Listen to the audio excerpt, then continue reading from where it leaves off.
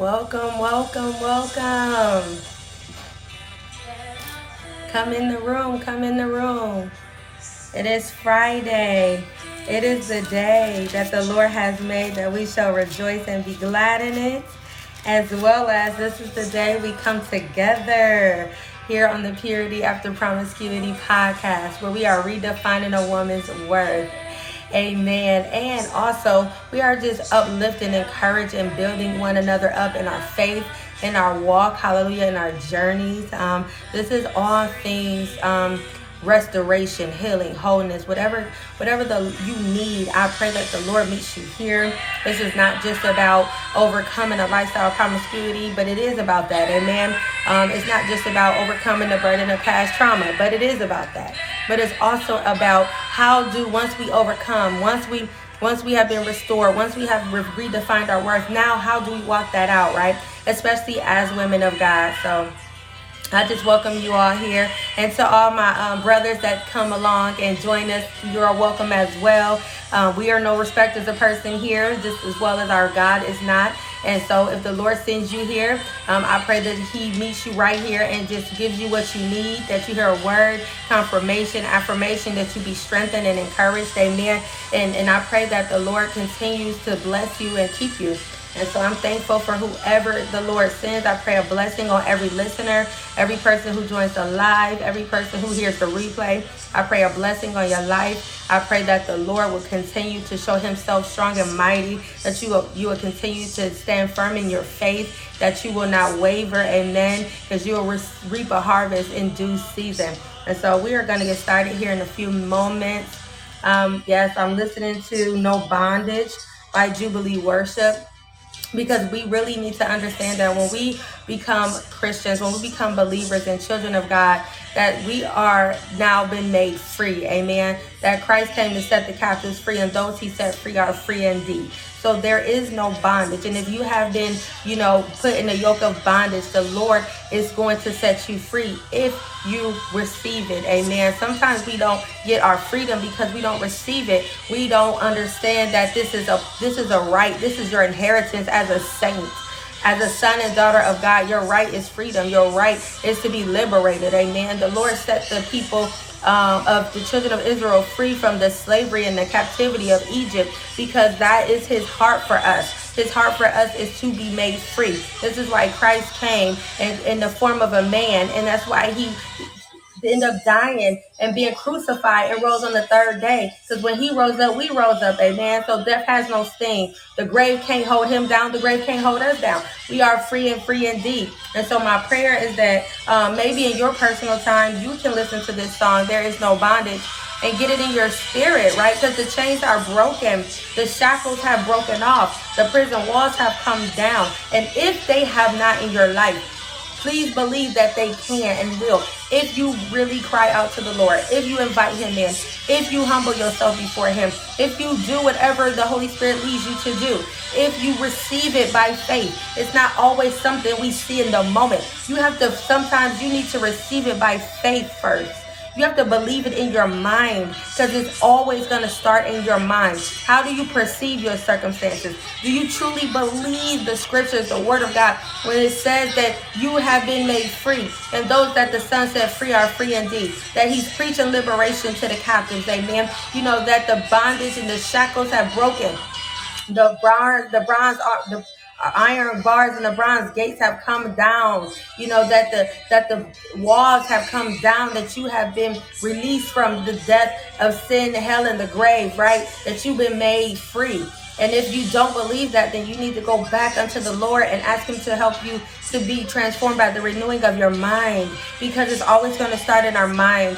Do we believe that we are free? Sometimes if you just shift your mindset about it, you will begin to start seeing yourself free. And it's not because you are free in the reality of your circumstances. It's because that you understand freedom ain't a feeling.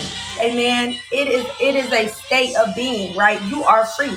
no matter where you are. You're free no matter what your circumstance is. You are free. If you are in Christ Jesus, you are free and free indeed. I don't care where you are. I don't care if you're physically in a prison cell. I don't care if you are, being held against your will. You still are free in Christ Jesus, and you can call on your God. You can call on the name of the Lord thy God. You can call on Jehovah Sabaoth, because he's the Lord of hosts, and you can pull on him for your right to be free. That is your right. Your inheritance is freedom to break the chain, the yoke of bondage, the band of wickedness, whatever it is that's preventing you from walking in the manifestation of freedom. It has to bow down. It has to bow down. Look, I don't even know where that came from, because today's episode is called Are You Building God's House? But I just feel strongly, and I've been in prayer even before I did the podcast, truly about freedom and healing, because I just believe that God has been really speaking to me about the condition of his children. Amen. And so we're going to get started. So I want to welcome everyone to the Purity After Promiscuity podcast, where we are redefining a woman's worth. I am your host, Janelle Renee. Welcome, welcome, welcome to all my listeners, new listeners. Welcome to the room. Welcome to the podcast. If you're listening to the replay, welcome, welcome, welcome. I thank you for your support. I thank you for just being a part of what God is doing through this podcast. Amen. And I pray you get something, that the Lord begins to minister to you, that you be encouraged, that you be edified, right? I pray that the Lord continues to move in your life in great and mighty ways, and if he uses me as a vessel to minister to you in some way, I pray that he adds a blessing to it. Amen. And those of you guys who've been rocking with me from day one, or been rocking with me from, the first season, second season, third season, or if this is your first time, your third time, it doesn't matter. I appreciate you. You are so valuable. You guys make it so easy to get up here every week, to get to want to come and meet with you all. And I love it when I have people join the room live and they can comment, we can interact. And truly, not just feel like I'm just talking to, into the airwaves, right? But really engaging with the people of God. That is what I love to do the most. And so I totally appreciate everyone who is supporting, who's listening, downloading, sharing, liking. Please, please, please know that it is not taken for granted. I appreciate each and every one of you. You guys mean so much to me, and I love you with the love of the Lord. Amen. And so, yes, we're going to get started. And today's podcast is called today's episode, is called Are You Building God's House? Now, initially, when I felt that the Lord gave me this particular title for today's episode, I thought I was going to begin to come out of Haggai, where the Lord really had to stir up his spirit and back in Zerubbabel and Jeshua, the high priest, because they had been given a task to rebuild the Lord's house, to rebuild the temple. And they were, released from exile, and they were, to do that. And they begun to build, and then they experienced that opposition, right? They experienced, having the governors of the other areas and regions come against them to say, hey, what are you doing? Why are you rebuilding this temple? You're coming against the king. You're betraying the king. And they're like, no, wait, we have the permission of the king. We have the favor of the king to do this. And then so they go behind and write a letter to the king. And this is in Ezra. I think it starts around Ezra 4 maybe. And you can read that in your own time. I'm just paraphrasing a little bit. And the governors then go and they write a letter to the king to say, hey, these people of Israel are over here building their God's temple, and these people in past times, to your father or grandfather, they wasn't paying taxes. They was not really honoring our ways and our laws, because they was really only obeying the law of their God. So truly, they are not gonna respect you. They're not gonna follow you. They're gonna turn on you, so to speak. So they just really was trying to impede on what the people of God was sent to do. And see, that's what happens to us all, honestly. When the Lord gives us an instruction or we have been given an assignment, we have to understand that there is going to be opposition. Even though you know that the Lord sent you to do it, to build it, to create it, to grow it, to whatever, even though you know that the Lord's hand is on your life, that he is with you, you've seen the way he's already begun to open doors and make ways and giving you favor with people, yet and still, you have to be aware that opposition is going to arise, because that's life. And because we know we have an adversary who's constantly coming up against the people of God, going before the Lord, accusing us day and night, right? But we overcome by the blood of the Lamb and the word of thy testimony, Revelations 12 and 11. And so we want to make sure that we have a sober mind, right? The Bible tells us to be sober and vigilant, to understand that even when God called you to build his house, to build something for him, and no, maybe you're not called to be a minister or a pastor or an evangelist or a teacher or a prophet, or maybe you're not called to, to work in the ministry or in the church, right? But maybe he sent you into the marketplace and he told you to build a business. Maybe he sent you and you have a grace and a gift, to add value to a company, and you are supposed to go into the company and bring the kingdom of heaven, right? Maybe, he called you to be a missionary and to go and spread the love of Jesus and the gospel across the world. Maybe he called you to work with children. You have a grace for children. You have a grace for teaching. You have a grace for healing or helps, or whatever your grace is. It's all necessary, because we all have a particular grace for our assignments as we come together to build up the kingdom of heaven and the earth, right? Because we're one body with many members. And just like our body has many members, right? We have fingers, toes, we have feet, hands, we have ears, eyes, nose, mouth, we have arms, legs, we have all these different members, right? And parts of our body, and they all don't have the same function. But just because they don't have the same function does not mean one is better than the other, or one is not necessary, because the body needs them all to function. It's the same way with us as believers. The body of Christ needs us all in our assignment to function properly together, even if what we're doing in the natural looks like total polar opposites. Like maybe you called to go into government, and you're called to politics, and somebody else is called to be a missionary. Just because it's something that's totally different doesn't mean you're still not being effective in building up the body of Christ. And so when you've been given an assignment, God has given you the grace. He's given you his favor. He's qualified you. He's justified you, right? You already have everything you need, because the Bible tells us that we've been given every spiritual blessing in heavenly places, right? And so you go forth and you start doing the very thing God tell you to do. But then you experience opposition. All of a sudden you got people coming against you. All of a sudden you got people trying to impede or stop or hinder or derail what you starting to build. All of a sudden, things in your family start falling apart. All of a sudden your children start acting crazy. All of a sudden the people in your job start coming against you. All of a sudden, you're being persecuted, talked about, being lied on. All of a sudden the people in church are coming against you, and all of these things starts happening, right? And it's because you are doing what God told you to do. And when you experience opposition, that is not a sign, or that is not the time to stop building. But like the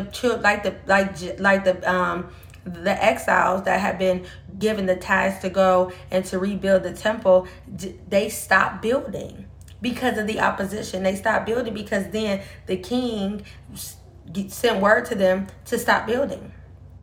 And so it seemed like the weapon that was formed through these governors that came against them, it seemed like it prospered. But we know, because most of us quote this scripture, we know it like the back of our hand. We say it sometimes without even thought. No weapon formed against me shall prosper. I think we don't have a clear understanding of what that means, because I think we assume that the weapon not prospering means that when it's formed, we're not going to see it or experience it. And that's not what that scripture says. It says it won't prosper against you, meaning whatever the assignment of the weapon is to take you out, to hinder, to prevent, to stop you, that's not going to prosper. It's not going to stop you, but it doesn't mean that you won't feel it. So what do I mean by that? That's like if God called you to a certain place and you get to that place, right? Or let's say it is the church, right? Let's say the Lord called you and led you to a particular ministry and you know he led you there. You know he ordered your steps. I mean, it was just very just much God orchestrating it. You know, you got there and there's just a grace on your life. Your gifts are making room for you. So doors are opening, you know, you're being, you know, elevated, you're being promoted, you know, opportunities are opening up for you. People are recognizing your gifts, you know, and so you start moving into what God called you to do. But then all of a sudden, people start trying to start coming against you. People start, you know, trying to attack your character, your reputation. People begin to make things up about you and stuff like that. And so it's like, that's a weapon being formed. Now, then you hear about it, you find out about it, and now your feelings are hurt. And even that can create offense. So now the weapon formed, and now you actually feel the weapon. You're experiencing, like you're experiencing the result of what the weapon was created to do. So now your feelings are hurt. Now you feeling away. Now you got some church hurt. Now you got some some offense. And what a lot of people do in these particular type of situations, they retreat and they leave the church. And they go into that cave and they stay there, and then they begin to say things like, this is why I don't like them church folks, and that's why I'm not going back to the church, and you know, and then they begin to isolate themselves, and so they stop building. They stop being in position. They stop obeying the word of God. When God said, see, because here's the thing. When God tell you to do something, it's not with a contingency that says, okay, go and do this thing, or go build this, or go here and serve here, go start this ministry here. And once opposition happens, stop. Once opposition happens, retreat. No, that's not how God works. He is saying, my grace is sufficient for you. So yes, the weapon will form and you may feel it. Yes, they felt that weapon in that moment. And so it caused them to stop building. And they got so comfortable in their complacency and their stagnation. And then they began to be distracted by their own ambitions and desires. They started building their own beautiful homes. They started, getting their personal lives together, making sure that their personal lives was successful and they was, being in abundance and, flourishing. But they allow the assignment to lie in ruins. And that's where Haggai begins when the Lord calls him to go and to stir up his spirit in the people. And God is like, hey, here in Haggai 1, it says in verse 2, the Lord of hosts says this, these people say, the time has not come for the house of the Lord to be rebuilt. So the Lord is saying, like, because you experienced that opposition and because you experienced that church hurt and because you experienced, that persecution, now you feel like it is not time for you to complete the assignment. Right? It is not time for you to continue to build what God told you to build, to do what God told you to do, because you allow intimidation to paralyze you, and to the point where you stop building altogether. And then in verse 3, it says, the word of the Lord came through Haggai the prophet. Is it a time for you yourselves to live in your paneled houses while this house lies in ruins? And so the Lord is like, listen, you making sure your house is built. You're making sure your career is built. You're making sure your family is built. You're making sure your platform is built, right? You're making sure that your personal ambitions and desires are being built. But the assignment that I gave you is lying in ruins, my house. Because the minute we stop building, or the minute we stop fulfilling our assignment, we stop building God's house. And it doesn't matter what it is he told you to do. If you are a singer and he told you to write music, and because somebody, you didn't get a deal, or, somebody didn't see the value in your music, or whatever happened, and all of a sudden you stop writing, all of a sudden you stop singing, you think that's not a big deal. But see, God gave you that gift to bring him glory and to build up his house, to build the kingdom on earth as is in heaven. So the moment you stop doing the very thing God created you to do, you stop building his house. And then we tend to busy ourselves, because just because we stop doing what God called us to do don't mean that it stopped calling us. I'll say that again. Just because you stop doing what God called you to do does not mean it stops calling you. Because when you have a anointing on your life, and when you have a calling on your life, and you've been chosen by God to fulfill a particular assignment, as we all have been, that thing begins to call you. It's like when the scripture tells us the deep calls unto the deep. That thing it calls you. You have visions, you have dreams. It's like sometimes it's like you just be taken off into a realm and you see yourself doing it, right? That thing begins to beckon in you. And so just because you put it away, or you're trying to ignore it, or you're burying it, doesn't mean it stopped calling you. So a lot of times we call ourselves busy in ourselves with all of these other things because we're trying to muzzle the voice of the call. My God. Trying to muzzle the voice of the call, because I don't know anybody who would be totally transparent and honest, even if they are a runner like Jonah, even if they're running from the assignment and they know they're running, right? That can say in all honesty that the call is not calling them, that they still don't have the desire, that they still don't have the vision, that they still don't, have like that innermost longing to do it.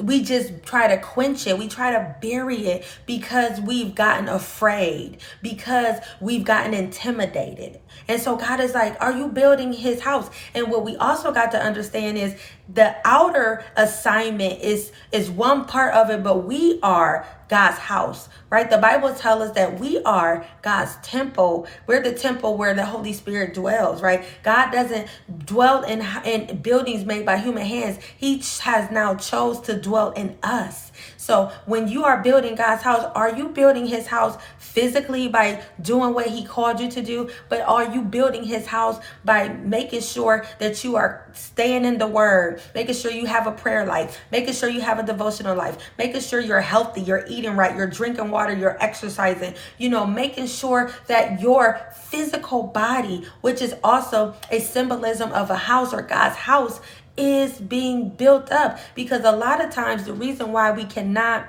fulfill the assignment is because we too weak in our physical body, or we too weak in our prayer life, or we're too weak in our fasting life, or we're too weak in our time in the word. We don't even know what the words say, because the only time we get a word is when we go to Sunday service or we go to Bible study, because we don't go and spend time on our own in our personal time to seek God and to get into the word and to ask him to reveal the word to us, because God don't just have a word for us through another person. Yes, we need preachers. Yes, we need pastors and teachers. Yes, they are for the body, for the corporate body, to build us up. But God desires to speak to you. God desires to reveal things to you. God desires to take you into other dimensions, and from faith to faith and glory to glory. But a lot of the times why we don't see a move of God in our personal lives, and we don't experience that, is because we are not building up God's house, which is us. We are not building ourselves up in our most holy faith by praying in the Holy Spirit, right? We're not practicing these practical really disciplines. We're not disciplining ourselves. Amen. And see, you have people who are very disciplined and they work out, they eat right, they count their calories, they make sure, they know everything that was in all the ingredients of what they're putting in their body. They're just very adamant and wanting to live a healthy lifestyle. And that's in the natural. And people who not even Christians do that, right? But we're supposed to have that same level of discipline in as believers, right? Our spiritual health, in order for it to be built up and in order for it to be strong, we should have a discipline regimen like there. And I'm speaking to me because I've been convicted here lately. Let's start there. Like, I haven't been doing it like I should. I had fallen off. That there was a season of my life where I was eating this word, right? The Bible tells us in Deuteronomy 8 that man don't live by bread alone, but on every word that proceeded out of the mouth of God. And so as you're constantly, sometimes you can be in that word for hours and you don't even realize you ain't ate all day, or you don't even realize, you ain't got nothing to drink. You don't even realize, how much time has passed, because you are feasting on the word of God, and it is sustaining you. Amen. And so I had a season season where that was my lifestyle. I would spend hours upon hours in the word. I would always be in prayer. I used to live a fasting lifestyle. I could fast like it was nothing 40 days. I could fast 21 days. I could do all that. I could do a dry fast. I could do a 6 to 6 without anything, all of that, right? But then somewhere I fell off, and it wasn't a overnight thing. It was just like little by little. I just didn't pray as much. I just didn't read the Bible, as much. I just didn't, I didn't prioritize it, right? And so I found that it went from me being just very disciplined and understanding that this is like this is my life. Like, just in the same way I need oxygen to breathe. I needed that time in the presence of God. I needed that prayer time. I needed that time in the word to live, right? To get through, because see, I was in a very low place. Because a lot of times when we're in a low place, we don't have anything else but the word. We don't have nothing else but the Lord. And so we tend to lean more into him when we are in that low place. And then when we get out that low place, and when the tables turn, and when God, blesses us or restores or brings us out, now we don't find ourselves needing God as much. So then we start taking that time for granted, and I will say this, I was in one of the most darkest times of my life, but I was probably the most spiritually strong. If I'm honest, I was probably the most spiritually strong because I was in the word so much, because I was always in the presence of God, because I was seeking him, with everything I had in me, because I knew that if I did not keep my lifeline, if I did not stay connected to the source, that I knew I was just going to die. You know what I mean? Because I was in such a dark place. And so I had no other choice. That was the only thing that brought me through and sustained me. And so and then I got so much revelation. I seen God in ways, and seen his character and his nature, and learned so much about him. I got so much revelation out of the word of God. Like, it was just unreal, to be honest. And that is why I can quote scripture the way I can quote scripture even now without having to look at the Bible. That is why I can have an understanding of certain scriptures, or, certain words, or understand the context, or that's why I can get a revelation from something, from the word. And it's not because I'm still that disciplined. It's because it was built in me in a season where I cultivated it, right? But we have to understand, you can't just take a season and hit the gym super hard and just have a super healthy, clean lifestyle and eat clean and make sure you're doing all the right things. And that only lasts for a season. And then you go back to your old ways, because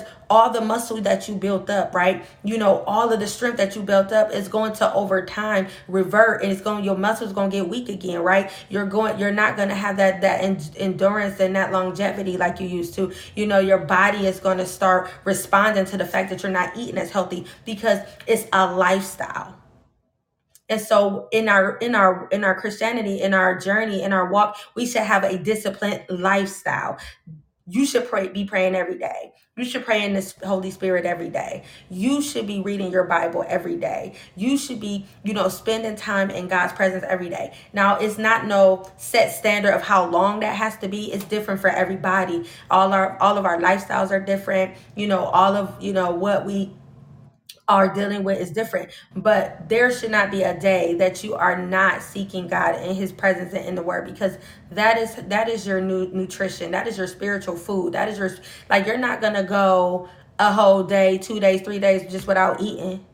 And you got food right there, though. You're not eating because the food isn't available, or you're not eating because you don't have food. You're not eating just because you're distracted, or just because you don't, you're just not thinking about eating, or you don't think it's that important. The food is right there. You're just not eating it. That's how it is when you don't read your Bible. That's how it is when you don't pray. That's how it is when you don't fast. That's how it is when you don't spend time in God's presence. It's like the food is there.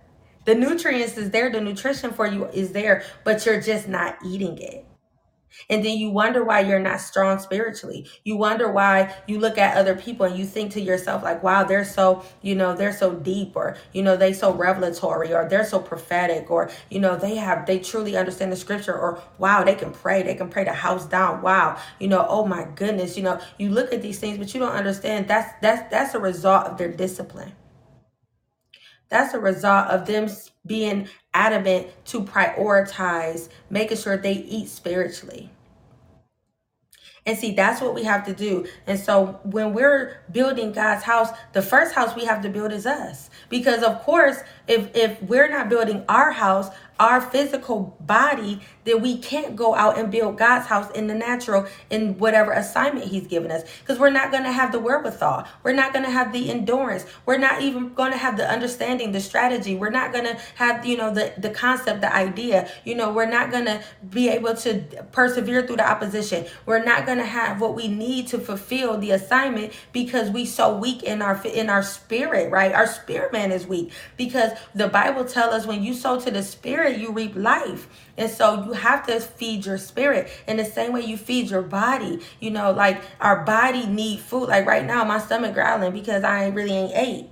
And so sometimes our spirit begins to give us signs that, hey, I'm nourished. Hey, I'm starving. Hey, I need you to, I'm thirsty. That's why the Bible says those that hunger and thirst for righteousness shall be filled. How do you hunger and thirst for righteousness? The Bible says, seek ye the kingdom first and all its righteousness. And so what we're supposed to be seeking is the righteousness of God. How do you do that? That's picking up that Bible. If you don't have a Bible, you can understand. Yes, I know the Bible can be confusing, or that it can be difficult to read because it's not a book like a novel. It's not a fiction book. It's a book of life, right? It's live, it's breathing, right? And so you can't even approach it like I'm about to just read this book. You have to approach it with an open mind. You have to approach it ready to hear from God. You have to approach it willing to use your Bible, your study tools to get understanding in all you're getting.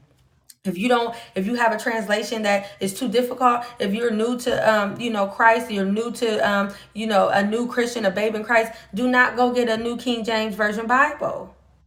It's going to be difficult unless the Lord's Spirit is just poured upon you and you just have a supernatural understanding, because it's a thous and that and saith and these and those. It's because it's the language of it. This is why there are different translations that are made in more plain English so that you can get understanding. And as you build yourself up, then you can go to the New King James Version or the King James Version, right? But it's okay if you have to start with an NLT. It's okay if you got to start with an NIV. It's okay if you got to start with the Amplified. It's okay, because you got to start where you are. Don't try to walk before you crawl. It's okay. It's levels to this. Amen. And so when you see people and they are at a certain level spiritually, they're at a certain level in their prayer. When they pray, they're at a certain level. When they can give a word, they're in a certain level. When they can give a sermon, a message, or they can break down the scripture, they can teach. It's because they have put in the time, right? They have put it into practice and they have been disciplined to build up their spiritual house. Amen. And so if you are going to build for God, the first house you got to build is your own. God has given you everything you need to do his will. We have no excuse in 2022. I don't even know. I can't even count how many translations of the Bible. Heck, you don't even have to have a physical Bible. They got free Bible apps. We got Google, to where if you really want to know a scripture in the moment, you can just Google it. It's not even like 30 and 40 years ago, 20 years ago, I would say about 30, 40, 50 years ago, where they didn't have the internet in the capacity that we do, and they didn't have Google. And so when you wanted to know something in the Bible, you had to physically pick up the Bible, find the book of the Bible that you were looking and actually read it and find the scripture. That you needed to get your concordance. You needed to get your Bible dictionary. You needed to have a commentary. It was all of these things that you really had to do the work, right? And this is what a lot of our forefathers have done. And so when we see those that are the greats and the generals in the faith, it is because they didn't have, it's so easy like we do today. It is so easy for us to take for granted actually studying our word, because we can get a Bible app and get a scripture of the day and it ding to our phone and we read the scripture of the day and now we checking off, oh, I read the word. But no, that is like constantly going to, a fast food restaurant every time you hungry, and you never sit down and never eat a real meal, right? You never eat a home cooked meal. You're always just going and getting you a, four before, a $5 biggie bag. You're constantly just going to get you, some dollar menu, food, instead of you going home and you taking out ingredients, fresh ingredients, after you done went to the grocery store and you actually putting things together. You actually, having to take time to cook and to allow things to actually get done, and because it take more work. Cooking, especially cooking from scratch, take more work, but the end result is you have this meal that is so nutritious. It tastes so good, and you made it with love, and people can tell. Like, it's nothing like when somebody, like, you had that grandmama, like a lot of people had that grandmama or that mama or that auntie, right? Or somebody that you know of, or someone in your family, they were the ones that cooked. Like, everybody wanted to go over their house on Sunday or family dinner night or for a holiday or whatever, because they throwing down in that kitchen. But the part that we take for granted, because all we do is get to come and feast and eat, but we take for granted all of the preparation and time and love that they had to put in every meal, every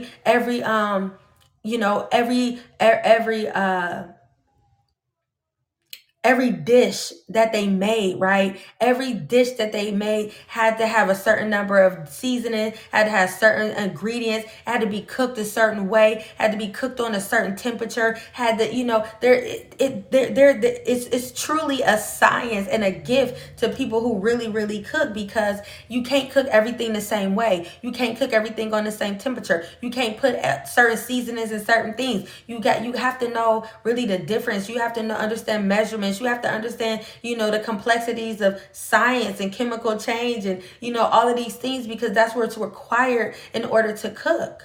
Because you're taking something in one form and you turning it into something else. That don't just happen overnight. So you have these mothers and these grandmothers and these aunties and these people in the family that they love cooking. So when you ate their food, you even felt the love.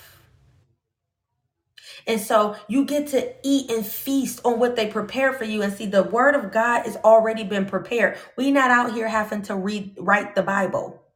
We're not out here having to, go on these, on these missions and journeys and find the lost scrolls and Dead Sea Scrolls and try to figure out how to canonize and put together the Bible and to understand if it was truly documented properly. Is there anything missing? And have to do all these things because it's already been done for us. All you really got to do now is the same thing you do when you go to Big Mama's house. You just need to go feast. Feast on the word.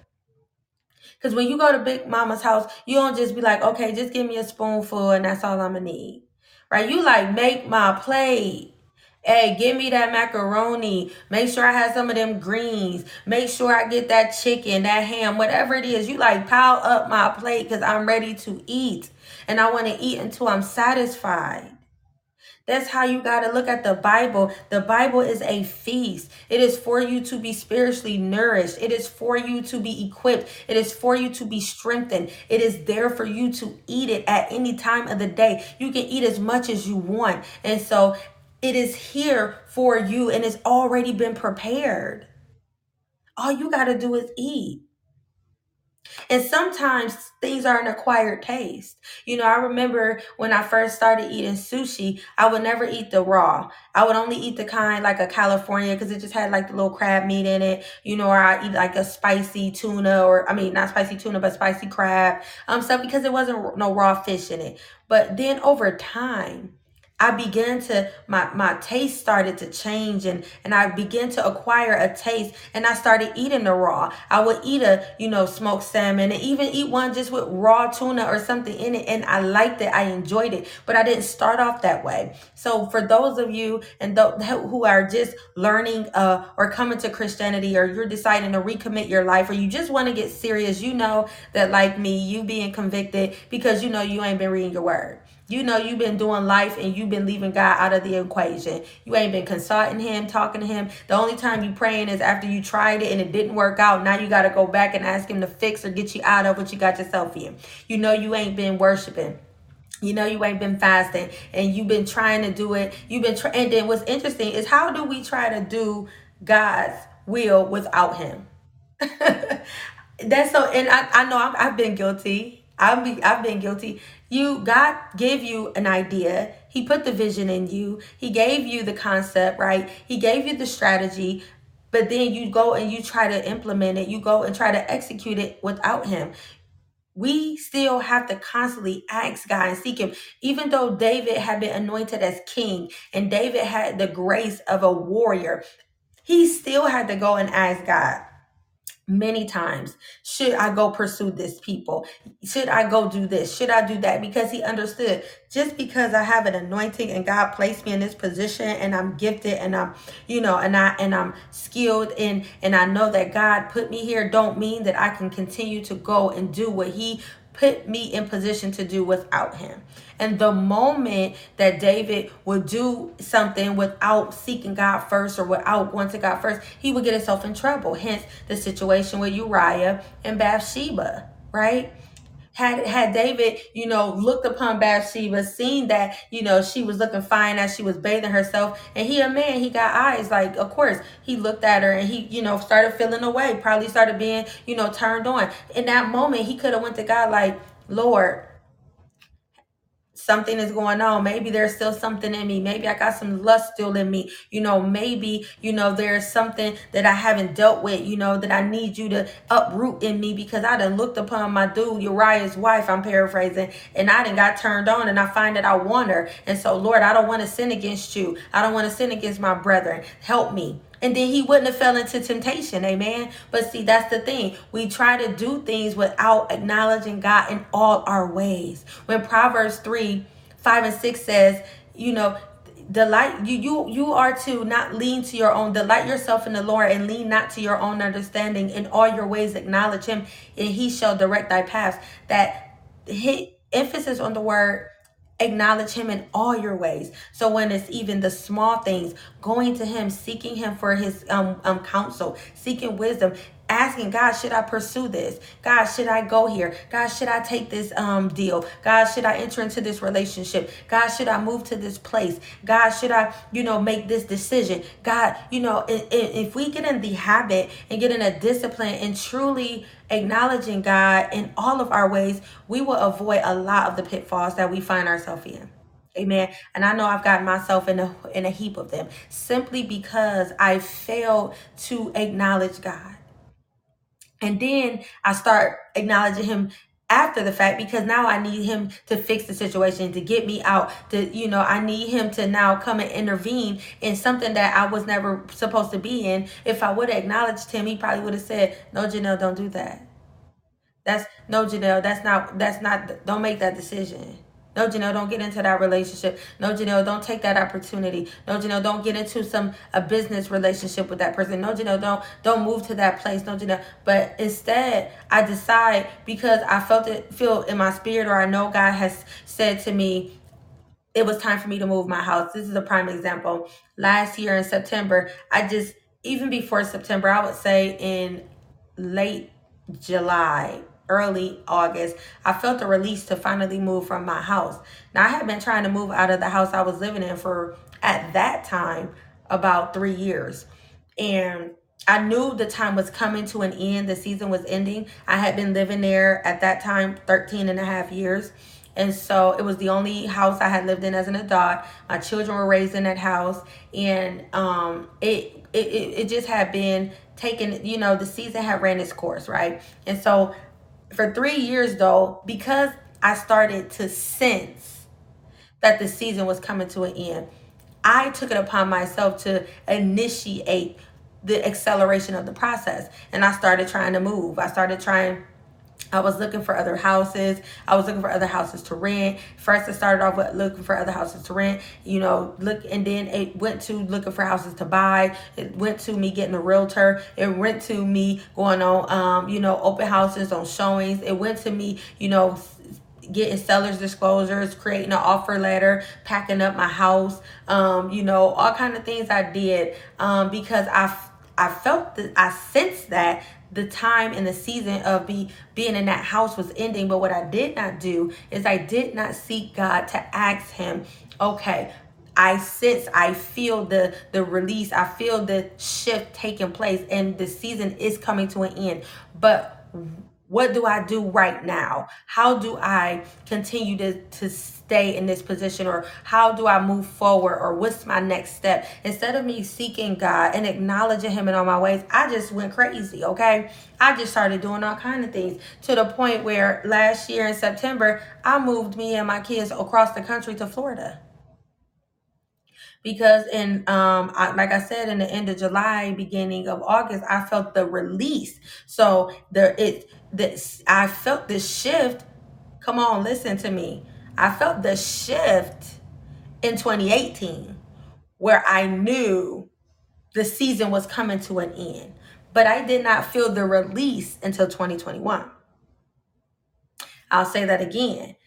Sometimes God will begin to shift you in where you are, and you know the time in wherever situation you've been in, or the season in that place, or the season in that position is coming to an end. So I felt the shift in 2018 of the season starting to come to an end, but I did not feel the release until 2021 in August. And in 2021 in August, I put in my 30-day notice to move and vacate the premises from the house that I had lived in for 13 and a half years. But see, the funny part about it is, even though I felt the release, I still didn't go and seek God. Now, what's the next step, Lord? Where are you leading me now? What direction do I go in? Where are you wanting me and my children to be? I did not do that, because I felt a release, and I knew God had released me from living in that home.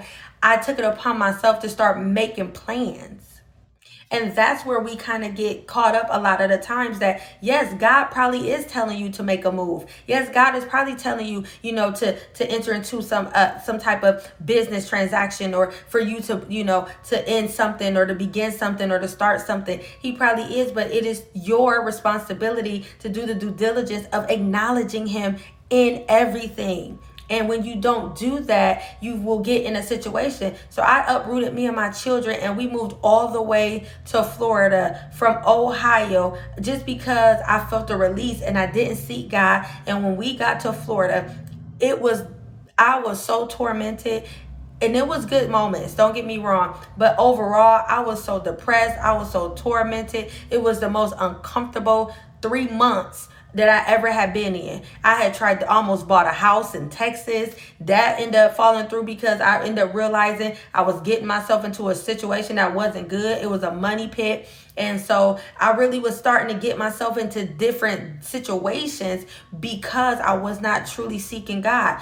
I took what I felt him doing and what I heard him saying, and I ran with it. And I did not take the time to seek him. And when I did seek him, I didn't take the time to listen for him to answer.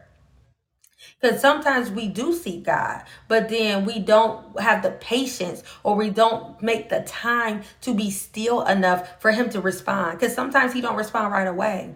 And because it's something you want to do in your heart, I wanted to move out that house. And to be honest, I wanted to move out of the state. Like, I really just didn't want to live in Ohio anymore. So it was in my own heart. It was the lust of my own heart, that was what I wanted to do. So because that's what I wanted to do, even though I did seek God, I didn't wait on God to give me a response, because I was really not wanting to hear if he would have said no for me not to move. And if we're honest, sometimes we don't seek God at all, or we seek him and we don't wait on his response, because we're afraid that he's going to tell us no.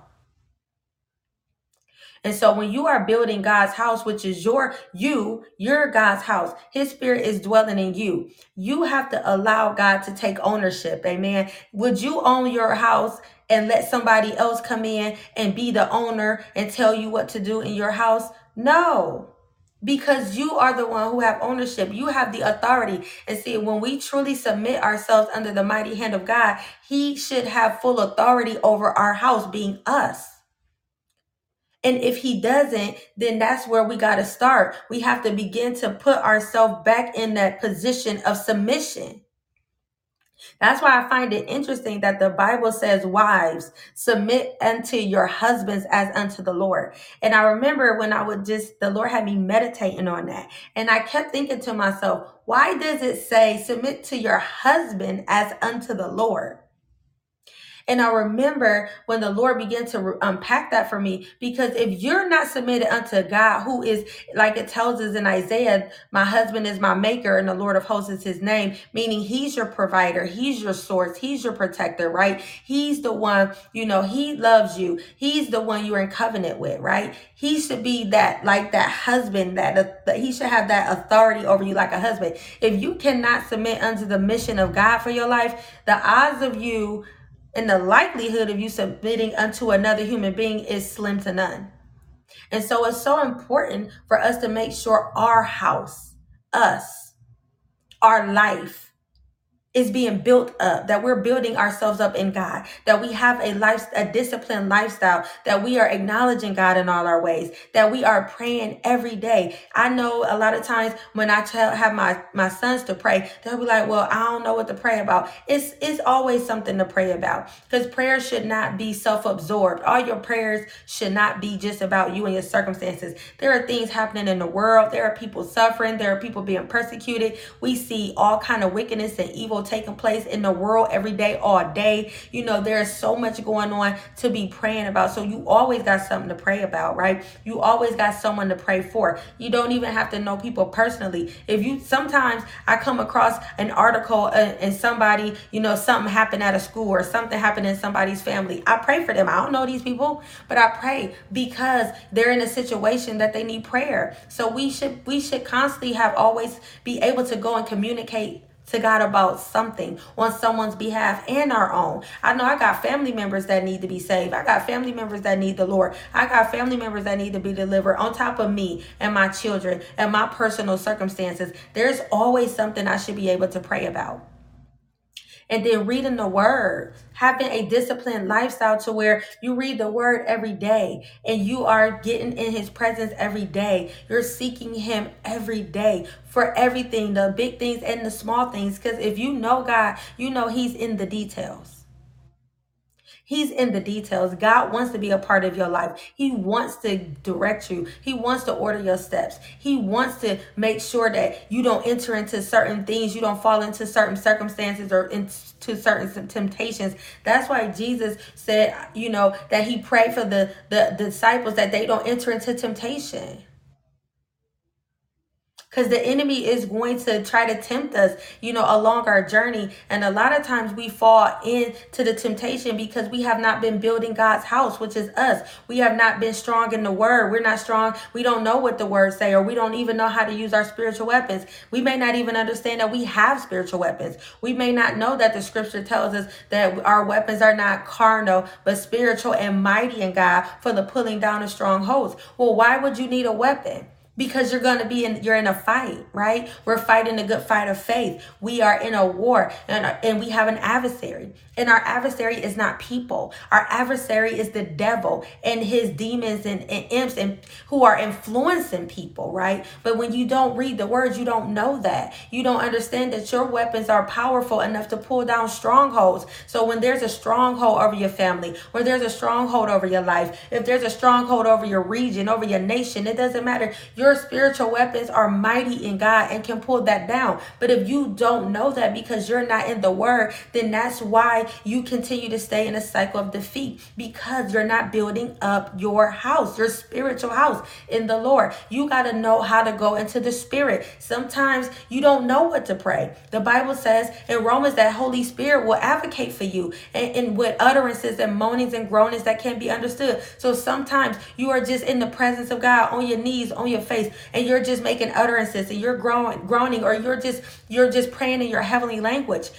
You're still offering up prayer and intercession. You are still touching the throne of God. Things are still being moved. Walls are still being broken and coming down. You don't have to know what to pray all the time, but you still should have a prayer life. In order to go out and build for God physically, To fulfill your assignment, you first have to build your house on the firm foundation of Christ Jesus.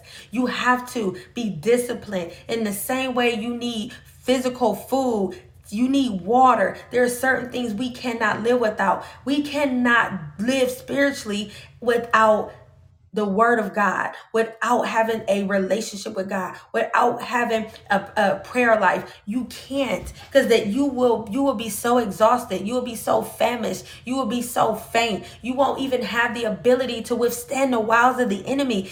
All he'll do is come with one little thing and you will be totally knocked down, because you haven't been built up in your most holy faith, because you don't know that you have an armor. Not only do you have weapons, you have armor. You have a helmet of salvation. You have a breastplate of righteousness, a shield of faith that quenches the fiery dart of the enemy. You have a sword of the Spirit, the word of God, that is quick and is sharp, able to divide the divisions of the soul and marrow, right? And the soul and spirit, bone and marrow. You have a belt of truth that's holding your armor together. You have shoes of the gospel of peace. If you don't know what your armor is and you don't know what they are for and what they do, it's of no consequence, because you're still going to be defeated, because you don't even understand that you're in a war, but you in a war and God has given you everything you need to be victorious against your enemy, your adversary, the devil. But see, if you don't know that because you don't read your Bible, and the only time you get a word is when you watch a sermon on YouTube, or because you go to church on Sunday, Bible study on Tuesday, prayer meeting on Wednesday,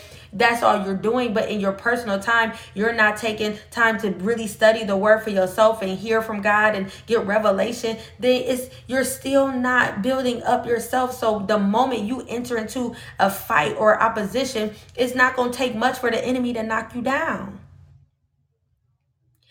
because you're not prepared, because you have not been built up. And so in order to build God's house, I just keep hearing it. He's like, you got to build your house. And he's talking to me too, because like I said earlier in the podcast, I have fell off. There was a season I was strong. I was doing this. There was a season that it was every day, all day. I was in his presence, seeking him, reading the word, worshiping, praising. I was always, able to fast and just constantly just building up myself in my most holy faith, building up my spiritual muscles, right? Constantly being filled and constantly, being equipped. And so even though I was in a difficult place, I was in one of the hardest places of my life. I was going through hell in that moment. Like everything had fell apart. I lost everything. I was being crushed on every side. I had physical pain in my body because I had been in a car accident, had back surgeries. They continued to do treatments. Nothing was working. Then my knees started having so much pain I could barely walk. I used to be in the bed at night shivering in pain. Have you ever been in pain and your body hurts so bad that you shivering? Not because you cold, because you in pain. Begging God, begging Jesus to take it away. I was so depressed, so stressed. We was sleeping on the floor. We ain't have nothing. The house was empty. We eating on the floor. I ain't had no car. The little child support income I had stopped.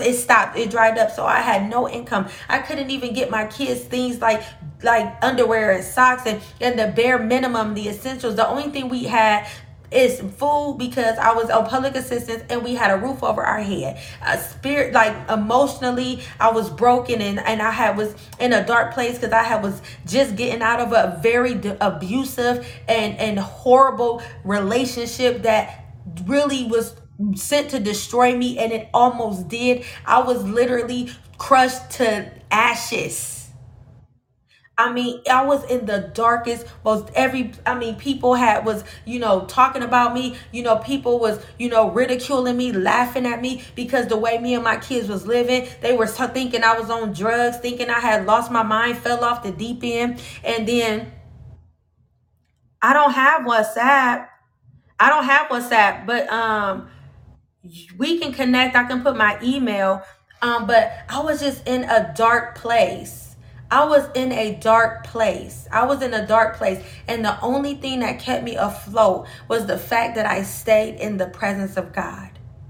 is that I stayed in the word, that I stayed in prayer, even in tears, snotting, can't see, crying, pouring out my soul, like under in extreme agony. I stayed in the presence. I stayed in his face. I stayed in the word. I continued to press through. I continued to pray. I continued to fast. Even in the moments I was so weak that I thought I just couldn't take it no more and it was killing me. Somewhere I got a strength. I got a second wind because I stayed in the presence of God. And the Bible tells us is that the Lord will mount us up on wings as eagles. We will run and not get weary. We will walk and not faint. But you cannot experience that scripture in the flesh if you are not full of the word and seeking him in his presence and constantly, making sure you're eating. Yes, it may not, when the children of Israel was getting manna, it may not have been what they felt they needed in that season. Yes, for me in that season, I felt like I needed income. In that season, I felt like I needed a car. In that season, I felt like me and my children, we needed furniture. But that's not what I needed. What I needed was the word. What I needed was to know God as a provider, as a keeper, as a way maker. What I needed was to be able to lean on God in a way I had never leaned on him before, to trust God in ways I had never trusted him before, to see him in ways I had never saw him before. And that's what I really needed in that moment, and that's what God gave me. But I did my part and I stayed in the presence. So the reason why I'm able to, for God to send me out now to go and begin to build his house in the natural to fulfill my assignment is because I had built my house in him. But again, we can sometimes get caught up when we're not in that low place and we don't depend and lean on God as much. And that's where I was at. I fell off. I wasn't praying like I should. I wasn't fasting. I wasn't seeking him. I was starting to get, I was starting to be more and more disconnected because I wasn't in that place where I was being crushed when I had nothing and no one but him, right?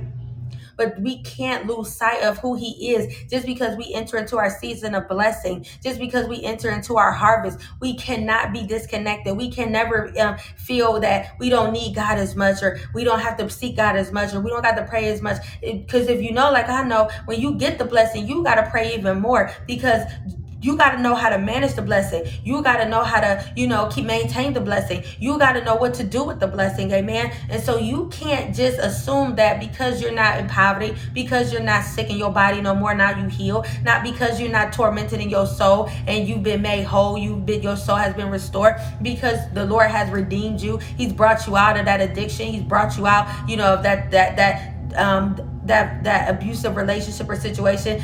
Because he's promoted you and elevated you. Because he's poured out financial blessings on you, or whatever it is. You can't think that now I don't need God as much. Oh, it's okay. I can go a day without prayer, because a day gonna turn into 2 days. Next thing you know, you done went a whole 2 weeks without prayer. You can't think like, oh, I'm tired. The Lord know my heart. He know because I'm out here doing all of this for him. Trust me, God would rather you seek him first and keep him first than to be so consumed with building what he called you to build that you don't spend no time with him. That's not what he desires. He desires you. He wants all of you, not a piece, not a portion. He wants all of you. In the same way, when you in a relationship, your significant other, your spouse, you want all of them. You don't want them to just give you a part of them, a piece of them, give you a little bit of time, give you a little bit of love, give you a little bit of attention. No, you want all of it, right? Because you love them and you want to see that they love you.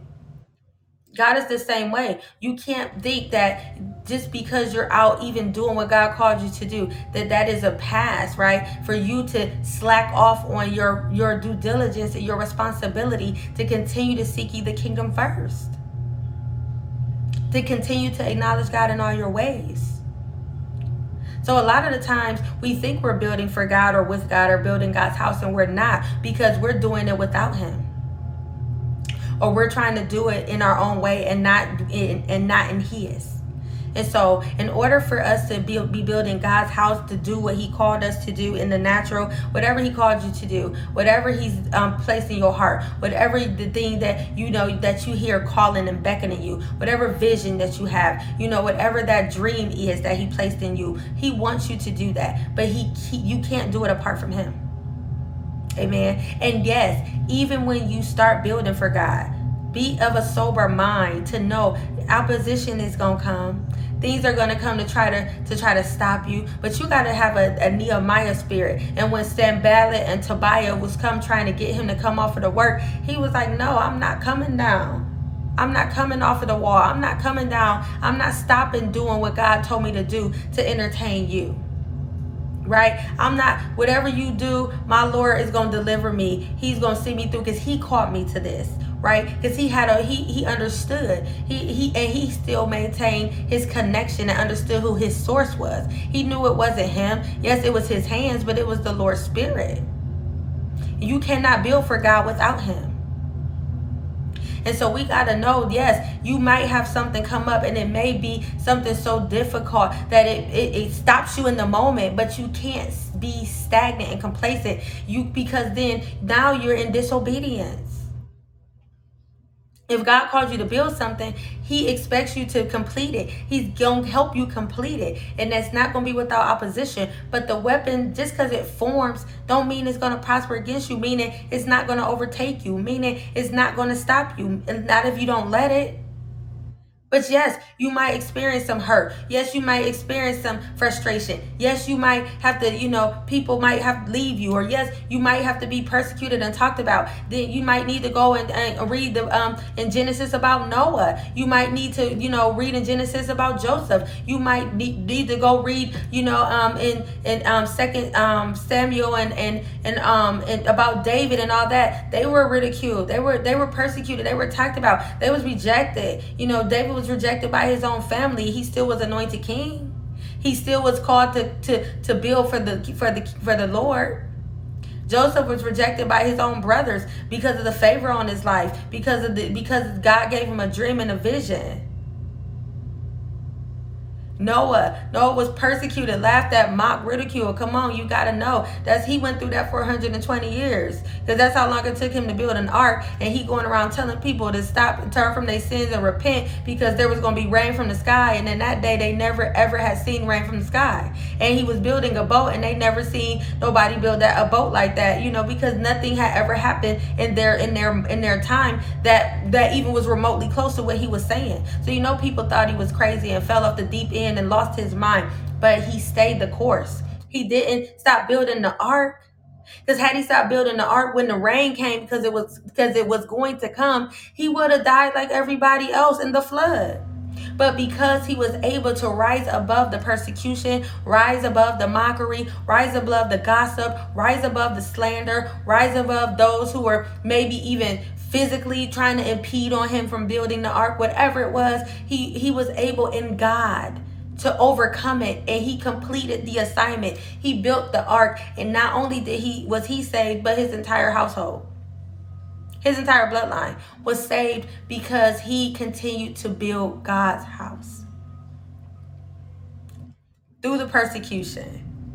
Right? Yes, I know they lied on you. Yes, I know they betrayed you. Yes, I know they stole from you. Yes, I know they stabbed you in the back. Yes, I know it be church folk. Yes, I understand it. Yes, I know it's your own family. I get it. But you can do all things through Christ who strengthens you. Nowhere in the Bible did it tell us that the weapon won't form through someone close to us. Nowhere in the Bible did it say that the enemy was exempt from using certain people. He's going to use whoever is available. Anybody got place, anybody got an open door, he coming in. And if it's someone close to you, he prefers that, because that can cause, he really wants to destroy. So he knows the most damage is going to be caused by somebody that you love, or somebody that you think love you. So don't stop building. If you are having a lifestyle where you're constantly, seeking God, and you have a disciplined lifestyle, you're reading the word, you're praying all the time, you're doing everything you're supposed to do, and you're in the place where you're doing what God called you to do, and you're experiencing opposition, I tell you today, don't stop building. Don't stop building. Trust in your God. Trust to know if God brought you to it, he's bringing you through it. Trust that he's the author and finisher of your faith. Trust the good work he completed in you, that he began in you, that he shall complete it until the day of Christ Jesus. Trust that, like he said to Zerubbabel, the hands that laid the foundation will complete the work. Trust that if God called you to it, you will complete it if you do not stop building. Do not stop building God's house, and don't stop building your spiritual house. Don't slack up. Don't think, oh, it's not working because you've been praying, and you ain't seen nothing change yet. Or don't think because your circumstance ain't changed yet. Don't get deceived. It's not always by sight. That's why we walk by faith and not by sight. It's things be happening in the spirit realm. Things be taking place in the spirit realm. Things be breaking off and falling off in the spirit realm. Strongholds be coming down in the spirit realm. Things be happening. We don't always see it in the natural until it catches up. So don't stop. And don't be spiritually malnourished because you're not eating on the feast of the word. And if you don't have a thirst, or maybe it's difficult for you, or every time you go to read the Bible, it's like you get tired, you're sleepy, or you're disinterested, ask God to, help you. Ask God to ignite a love, a passion, a thirst, a hunger for the word, to give you understanding when you read. Like, you can seek and ask God for these things. Amen. Because it's not always easy. I've been in those seasons where reading the Bible was boring. It can be, until you develop an acquired taste for it. And then you get to the point where you got to have it. And so I pray that it's blessed you. I pray that you got something out of it. Again, this is really not necessarily the direction I thought about or I had in mind to go in. But, I believe what God wants to do is always best. And I'm always willing to be flexible and pivot and to allow him to speak and use me in the way that he wants to. Because, again, he knows the plans, right? He knows the end from the beginning, not me. I'm human. I'm limited in my understanding and my thought. Right? I'm limited in my abilities, but he is not. And so I hope that you have received something from this. If you have, God bless you. I am so excited for what God is doing in us and through us. I'm so excited to be building with God and for God. And I'm so excited for him to be building with and for you, through you. And so we can come together as the body, and we can establish the kingdom of heaven here on earth, and we can reach lives, and we can show the love of Jesus Christ. We can be the hands and feet of Jesus in the earth by whatever God is calling us to build, that we can manifest his glory through whatever he's calling us to build. And don't ever think what you're building is insignificant just because you think it's not as important, or it's not as in the forefront, or it's not as